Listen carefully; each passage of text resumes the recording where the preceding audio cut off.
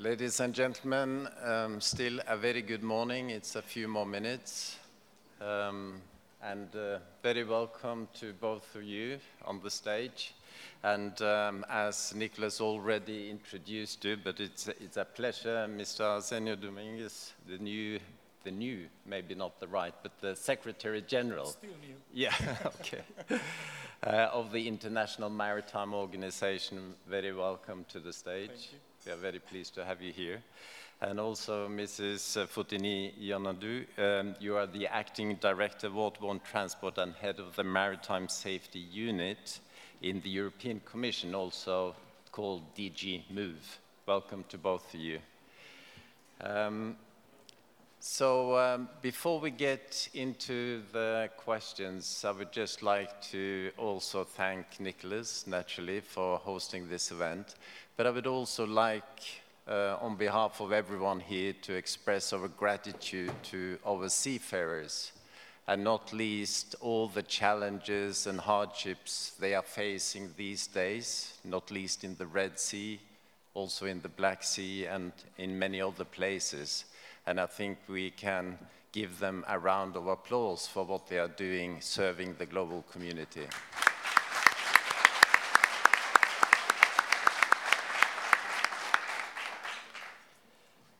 Now, Ms. Melina, she said many good things.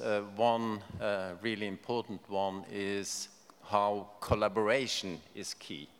And I would like us to just keep that in the back of our minds as we progress through this discussion. Now, if I could turn to you, Arsenio, on the first one. What are your ambitions and goals for your role as the head of the IMO? And I will also come back to you, Fotini, with the same question. And maybe you could also reflect a little bit on, are there any expectations to each other when answering this question? Arsenio, if you may start, please. Thank you. Good morning. And it's a pleasure being here.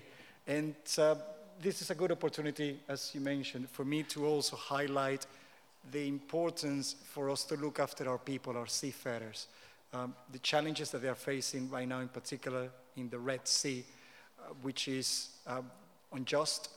Seafarers are innocent victims, and for me it's very important to highlight not just the impact that this situation is having on the world economy and the impact on shipping trade, and as we defend freedom of navigation, but always is to highlight the human element of this crisis, and that is the negative effect on seafarers. So I will continue to encourage you all to put seafarers first and safety first before we move to the next aspects and the negative challenges that we're facing right now. When it comes to my vision, I could spend hours talking to all of you about it. It's an incredible sector, and the International Maritime Organization is an incredible institution. For all the challenges that we face, we always come at the end with solutions and regulations that can be implemented globally. And I always will refer to global regulations for a global industry. There are aspects of the organizations that are looking forward and for the sector to change, to enhance our diversity, transparency, and inclusion, to be more visible. And then when it comes to our regulatory process, to continue to enhance our regulations on safety, security, and to meet that agreement and the goals that we established last year in July, when we adopted the 2023 GHG strategy. It comes with challenges, and you just heard the President mentioning some of them. We don't produce energy, but they rely on us. So we have a role to play in highlighting that importance through that sector and through all the member states. And that's something that I've been working on very closely already in engaging IMO, not just within the maritime sector, but with the environmental institutions, the energy institutions, and even the foreign affairs ministers that actually participate on the whole global agenda to decarbonize not just the maritime sector, but all sectors in order to meet the Paris Agreement of 2015. At IMO, we are more than just meetings. We also support all the member states, and this is the key for our solutions. Not to focus on regions and countries in particular, but it's how we bridge the gap between those that can move forward faster and how we can bring the others together. So in becoming more diverse, more transparent, and more inclusive, is also keeping the organization working together and embracing the knowledge and experience of all stakeholders, from the member states to the shipping industry, to the environmental regulations and the training institutions.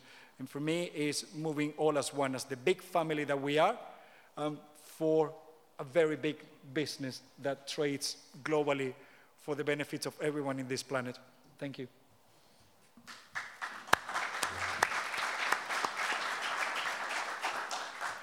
Thank you very much. Fotini, please. Kalimera, thank you for having me here. I couldn't agree more with the vision you have set, and indeed, it's of paramount importance that we keep in mind the safety of our seafarers in the middle of crisis, multiple crises we have been traversing, and the collaboration aspect. I think that's key. Now, I will dive a little bit more in the details on what are our priorities and expectations from IMO. Of course, from all the challenges this industry is facing, I'm going to first speak about decarbonization, which is the biggest challenge.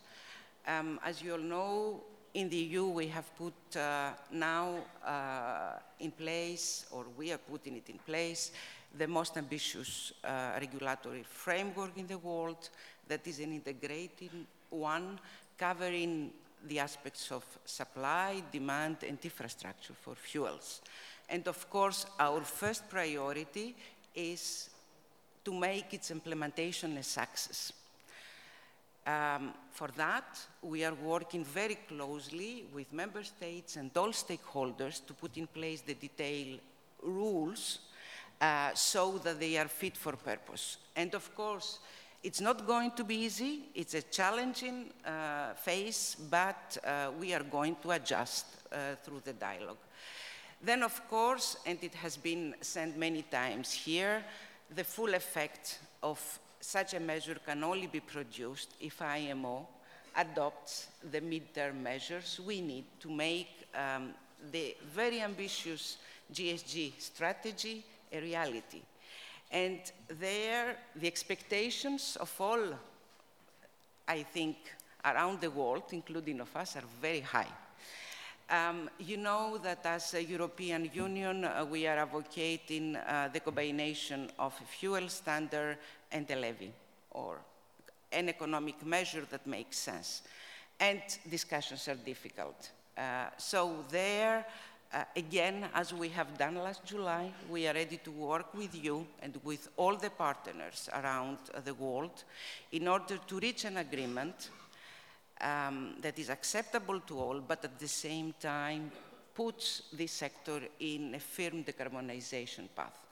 And third priority on our side is that we will make whatever it takes to support European industry and the sector, all the actors, to make this transition happen. From our EU funding instruments to the boosting of production of alternative fuels, to advancing technological readiness, to analyzing whether financial products are fit for purpose and boosting the right financial products to incentivize investments. There are a whole array of tools we have at our disposal that we will be using in order to support this transition. Towards digitalization, data has been sent, advanced levels of automation. These are areas where we will work, and we would like really to work closely with you. And of course, upskilling, reskilling of seafarers, the review of STCW and a discussion on the living and working conditions and how we improve them to increase the attractiveness of the profession. Thank you very much. We heard earlier on during the morning discussions that as the IMO and the EU moves at different pace, can we expect any harmonization of the initiatives that you have? I guess it's for me, this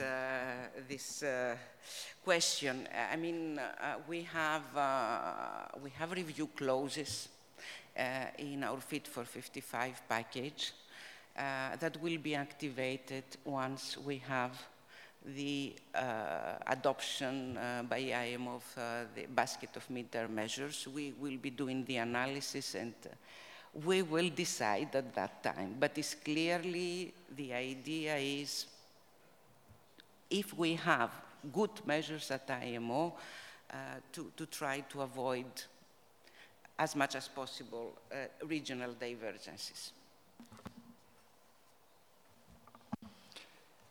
We have a very good cooperation with the European Union and with the Commission. And the member states of the European Union are also member states of IMO. And we all follow the same principle. Now, it's continue to understand the challenges that we have in the organization. Despite and we are aware of what the situation around the world right now, we made an anonymous decision last July when we established a clear pathway towards the decarbonization of the industry by or around 2050. And that came with a very challenging timetable to finalize the adoption of technical and economic measures. And I will keep talking and referring to a pricing mechanism and not labeling right now is the best way to move forward in order to have them in place for entry into force in 2027. And it's keeping the membership together. Now there will be compromises, and it's how we move forward with the technical and the economic measure. But we are there. You will see in the next few weeks the new proposals that we are receiving for the upcoming session of the Marine Environment Protection Committee, how the countries are working on the common areas of those economic proposals in order to move forward. And once we achieve that goal, I really appreciate your comments because that's what I look forward, that then we end up with just one global mechanism that provides the support to all the member states, to the industry, to carry out this transition if we are to remain global. And this is where this cooperation will continue to be enhanced and will continue to understand each other with the objective and keeping faith of the work that IMO continues to develop, the goals that we continue to meet, and the achievements that we actually made amongst 175 member states. Thank you. It leaves me rather optimistic that we will have an harmonization of the regulations. Looking forward to that. That will be important for the industry. We cannot sort of proceed with this small discussion without looking also at the realities today. So we have, as mentioned already, the crisis in the Red Sea. We have, due to climate change, most likely a drought in the Panama Canal. So we see that the ton miles increases a lot these days for reasons nobody can control, at least not in this room. My question is really how, if at all, will this be taken into account when looking, for instance, at the emission targets defined by the IMO, or indeed by the EU taxation system through the ETS. Any reflections on that, please? It wasn't rehearsed. Huh? This okay. is not rehearsed. We alternate the order. Indeed, we are living in a very, very difficult geopolitical context, and we have clearly seen this last year a big increase in terms of ton miles. Well, the war of aggression of Russia has, of course, contributed to this, and now we are seeing the Red Sea crisis. And the rerouting indeed adds to both emissions and to costs, and will be costing more in terms of ETS allowances. But most importantly, I mean, the situation in Red Sea puts it really in danger ships and human lives. And that should be our priority first. And that's where the EU, as you might know, is preparing for a new mission that will be operational, adopted by the 19th of February, so that naval assets can accompany the ships to sail through the Red Sea. Now, to come back to your question, for me, it's not, we don't have a choice. You referred yourself in the droughts in the Panama Canal. So beyond the geopolitical situation, climate change is changing and is impacting shipping directly. So for me, the targets are non-negotiable. And when it comes to ETS, ETS is one of the economy-wide measures that the EU has adopted. It's non-negotiable. I would say the same for the IMO targets. They are non-negotiable. We need to find ways to reach them through a design, proper design of mid-term measures. We have no choice but to really reach out our goals.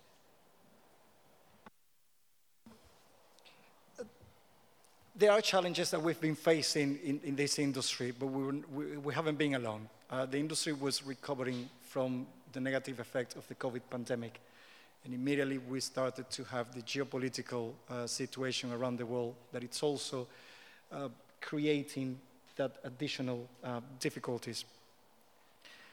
But we're all aware of the actions that we need to take for the longer term to protect the planet.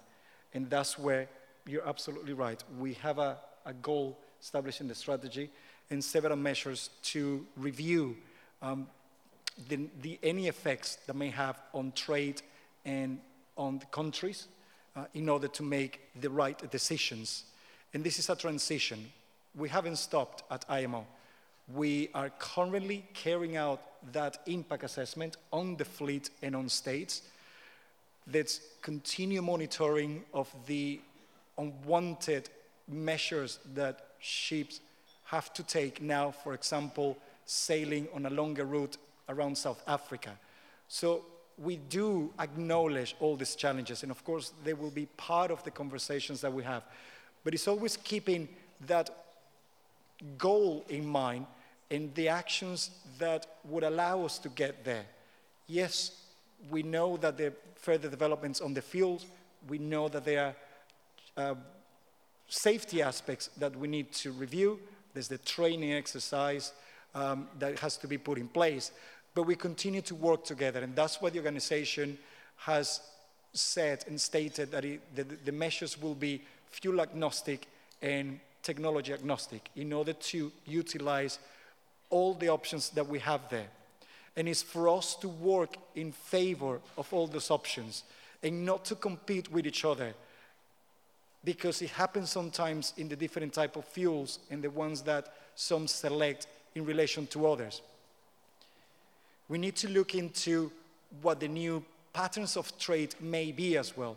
And here is where other measures like the Green Maritime Corridors that continue to be established will provide that additional information and expertise for the organization to make the right decisions.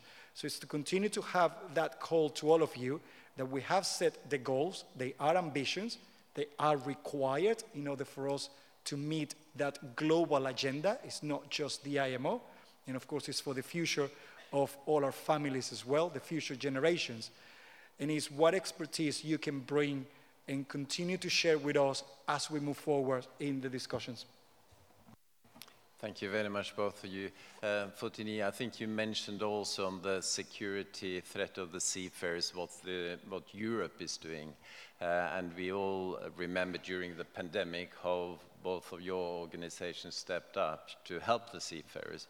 Are you able to sort of make sure that the seafarers during the distress they are experiencing now, that we keep that concern on top of diplomatic and political agendas? Definitely, and it's something that I can say that I started from the very first day that I took over earlier this year, and the focus continues to be on the seafarers.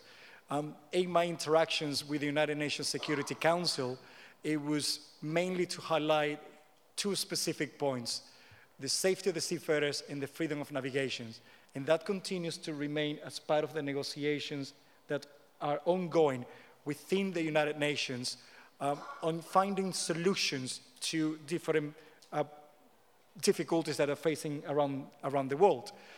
And it's for us to also recognize that and to continue to highlight the work that the seafarers, innocent people, are carrying out on board the vessels. This year, the theme for the World Maritime Day of IMO is focus on safety as we celebrate 50 years of the Safety of Life at Sea Convention. And it's utilizing the fact that since all the discussions on the environment has raised the profile of the organization and the shipping industry, use that positively to continue to highlight the importance of safeguarding our seafarers. And we continue to have those conversations, for as difficult as they may be, with other UN agencies that are supporting us in finding solutions, with the industry and the member states on the region in order to safeguard the safety of the seafarers and shipping trade. Thanks. Thank you. Yes, would you like to add something, Fotini? Yes, just to say that indeed this is a big concern for us as well, that since the very first illegal boarding of Houthis, the EU has called for release of the vessel and of the crew. That, of course, we have been calling and using both in terms of Commission, the External Action Service, using all diplomatic fora to find solutions, to condemn, of course, but also to find solutions to this crisis. Again, what is, I think, the most important contribution we can do as EU is the putting in place of this new EU maritime security operation. In addition to that, we are also discussing with our External Action Service and member states if we can further enhance traffic information on the maritime picture between civil and military that will also contribute to the greater safety of seafarers. We are in contact with our industry and social partners, and of course we will be glad to cooperate with you in any further action we can do to support. I just don't want to forget something. The shipping industry, the representatives have very recently published the Best Management Practices 5, which of course is supporting the analysis that needs to be put in place in order to make the decisions about transiting there and in welcoming them. I look forward to that experience and expertise to be brought to the organization, hopefully at the next session of the Maritime Safety Committee, for further analysis in relation to the measures that the organization, together with the inputs from the industry, put in place when we were facing the challenges of piracy off the coast of Somalia. Thank you very much, both of you. I would like to turn now to the EU ETS, if I may. So this year was the introduction of the EU ETS, and actually the funds being collected, as far as I understand, goes partly to the EU Innovation Fund and partly to the member states. And naturally, the industry is very much preoccupied with the money being channeled back into shipping to drive R&D efforts. Could you share some light on what's happening, Fotini, please? Yes, absolutely. Thank you for the question. And indeed, the short answer to your question is that the maritime industry will benefit a lot from the revenues collected by ETS. Now, how it works, ETS, as you rightly said, part of the money goes to EU member state budget and part of the money goes to the Innovation Fund. In practice, the biggest part goes to member states. So like 3/4 of the revenues are going to member states. But the member states have indeed an obligation to use them in relation to climate change-related actions. And here first is an opportunity for the maritime industry by reaching out to the national governments to make sure that a part can go back to maritime. The second part is the Innovation Fund, and it's not a small budget. Our estimation is that from now to 2030, we will have like 40 billion of euros, all sectors included, in order to incentivize the deployment, the large-scale deployment of clean fuels, technologies, and energy efficiency solutions. From this, and this is an exception, the only sector that has an earmarking in the Innovation Fund revenues is maritime. There is no other sector that has this earmarking. And this earmarking, our estimation is that it will be accounting like about for 1.6 billion of euros from now to 2030. So that's a big element of reassurance, and this is a minimum. So there is a lot for the maritime industry to gain back. We should not forget either that big parts of what Innovation Fund is doing will also benefit the maritime industry. For instance, we have just launched the biggest pilot auction for renewable hydrogen in Europe, 800 million. This will also serve the maritime industry. And just to say that Innovation Fund, okay, this industry is discovering it. And we have heard complaints, especially from, I would say, the shipbuilding industry, marine equipment manufacturers, of the complexity of the rules.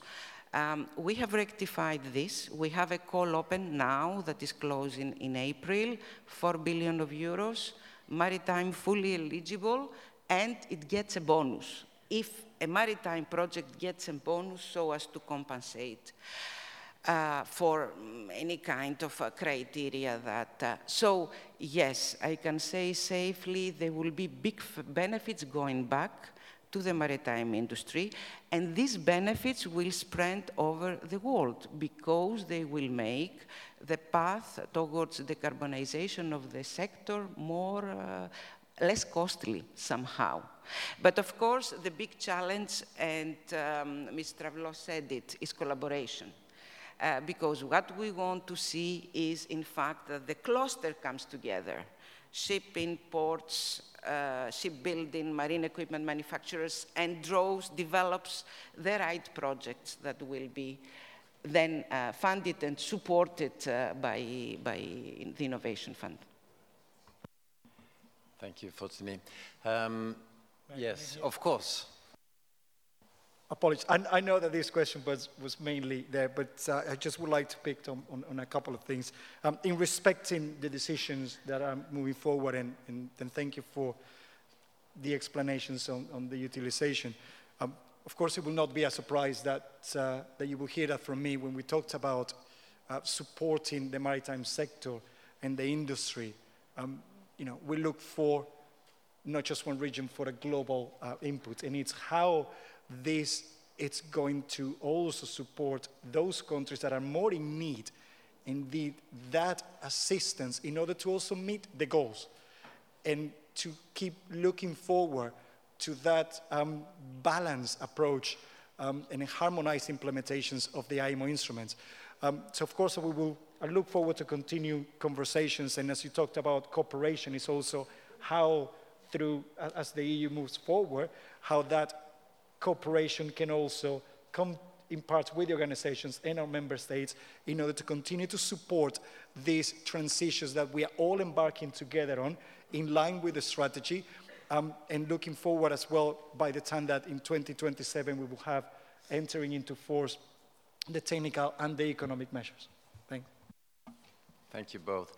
Maybe there's a little bit of a yellow flag to all of you here, and I'm sorry to pick on Norway since the Norwegian ambassador to Greece is here, but the member states, they also need to invest the money into R&D. So I know in the case of Norway, this goes straight into the state coffer, which is not very productive and it's not very helpful.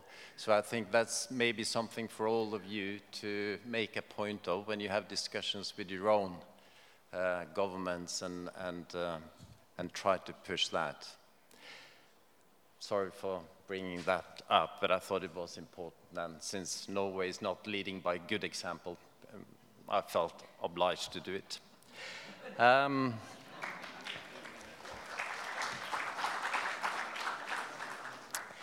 Now, I would like to turn to you, Arsenio, and there is a lot of discussions around a global levy or similar at the IMO.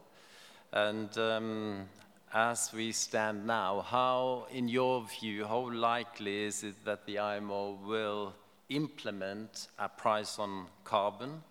And if so, how might such funds be collected and positively distributed to the benefit of the industry? It's a very simple and straightforward question.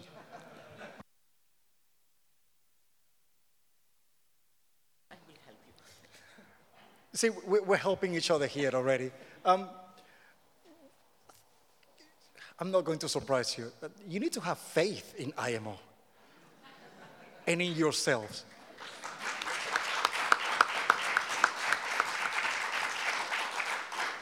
We're sending the wrong message is if we are doubting that we're going to meet the agreements, the goals established on the agreement from July last year. We have several proposals on the table, and they're actually reducing. Last year we had 5 proposals for an economic measure, and again, I'm not going to use the word levy or tax or anything like that. It's an economic measure, it's a pricing mechanism.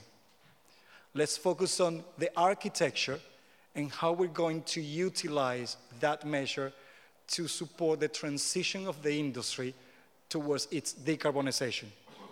So the next sessions this year of the Marine Environmental Protection Committee will focus on that. We ended last year with 5 proposals on the table. We're starting the year with 4 proposals on the table. And that's what I was mentioning earlier, that the parties are coming together and the proposals continue to look alike a lot more. So we are on the right track. Don't doubt yourselves because you're going to pass that on outside, and we don't need that. We were all together last year. We continue to be together this year. Now, the conversations will ongoing, and that's what I'm not going to give you a full answer, because once we have the architecture, and I expect that by the end of this year we will have a clearer picture. Of course, in parallel, we will have the conversations on how we're going to utilize the funds. We have examples from other UN agencies, other organizations that have actually established similar processes. So we're not starting from zero. There will always be the oversight from the organization into how it will be implemented by 2020 as it was agreed last year. But it's the fact that we continue to have those very dynamic exchanges and the fact that we are bridging the gap between all the proposals that makes me even more optimistic in the organization meeting, the targets for 2025, adoption of those measures in 2027, entry into force. There will be compromises. We have the technical measures, and it needs to be supported with a pricing mechanism. But we're on the right track, and that I can guarantee to you. Is that good enough? That's very good. Thank you very much. Fotini, you wanted to help out? Please. Well, I'm not so sure that I will exactly help out here, but, well, good spirit of cooperation for sure. I mean, from our side, well, we don't know where this discussion will end up. It's a difficult discussion. As I said, we are proposing a fuel standard together with a levy, and we are seeing a huge reluctance in what concerns the levy. I'm not so sure that we are yet there. Of course, there need to be compromises, but we need to have a genuine economic measure that makes sense. So for us, why we are saying a levy is important? First, because it will allow to push forward energy efficiencies. And we have huge margins still there if we, to exploit the energy efficiency aspect to reach our 2030 targets. Second, it will allow to push for early production of zero and near zero fuels that we need absolutely in order to reach the 2050 target. And third, and very important, I think it makes a collective pot that is absolutely essential for the just and fair and equitable transition. This will be, for us, I mean, as EU, we suggest that this will be rejected to the production, distribution, and use of fuels, so back to the industry, but also to address the disproportionate negative impacts of the most vulnerable countries. And in fact, there is a lot of talk, there is a lot of misunderstanding on our side. We will continue to explain to all our partners what are the advantages, including for those countries that are thinking that they will be those that will be disproportionately affected. I know it's not an easy task, but we will continue to do it. You will not hear me using words such as difficult, because for us, they're just additional challenges and opportunities. But it's a compromise that we need to find from all those proponents and not to stick to just one proposal. We need to keep the options open. We all want the same thing. The goals that you outline is the goals that are embedded in the strategy. But it's how we get there, and on that is where the cooperation and the compromises will take place. But that's what IMO is good at. I'm sure that many of you doubted last year that we were going to achieve the strategy that we agreed. And it's the same reason what I'm telling you, they are not difficult conversations. We know where we are. We understand the concerns. It's how we address them. They may be challenging, but the organization continues to demonstrate that we can do it. And it's just understanding that it's not just one proposal on the table. It's not just one member state or 10. It's the whole membership and the input that we also get from the stakeholders. And that's how we're going to make the achievements at IMO.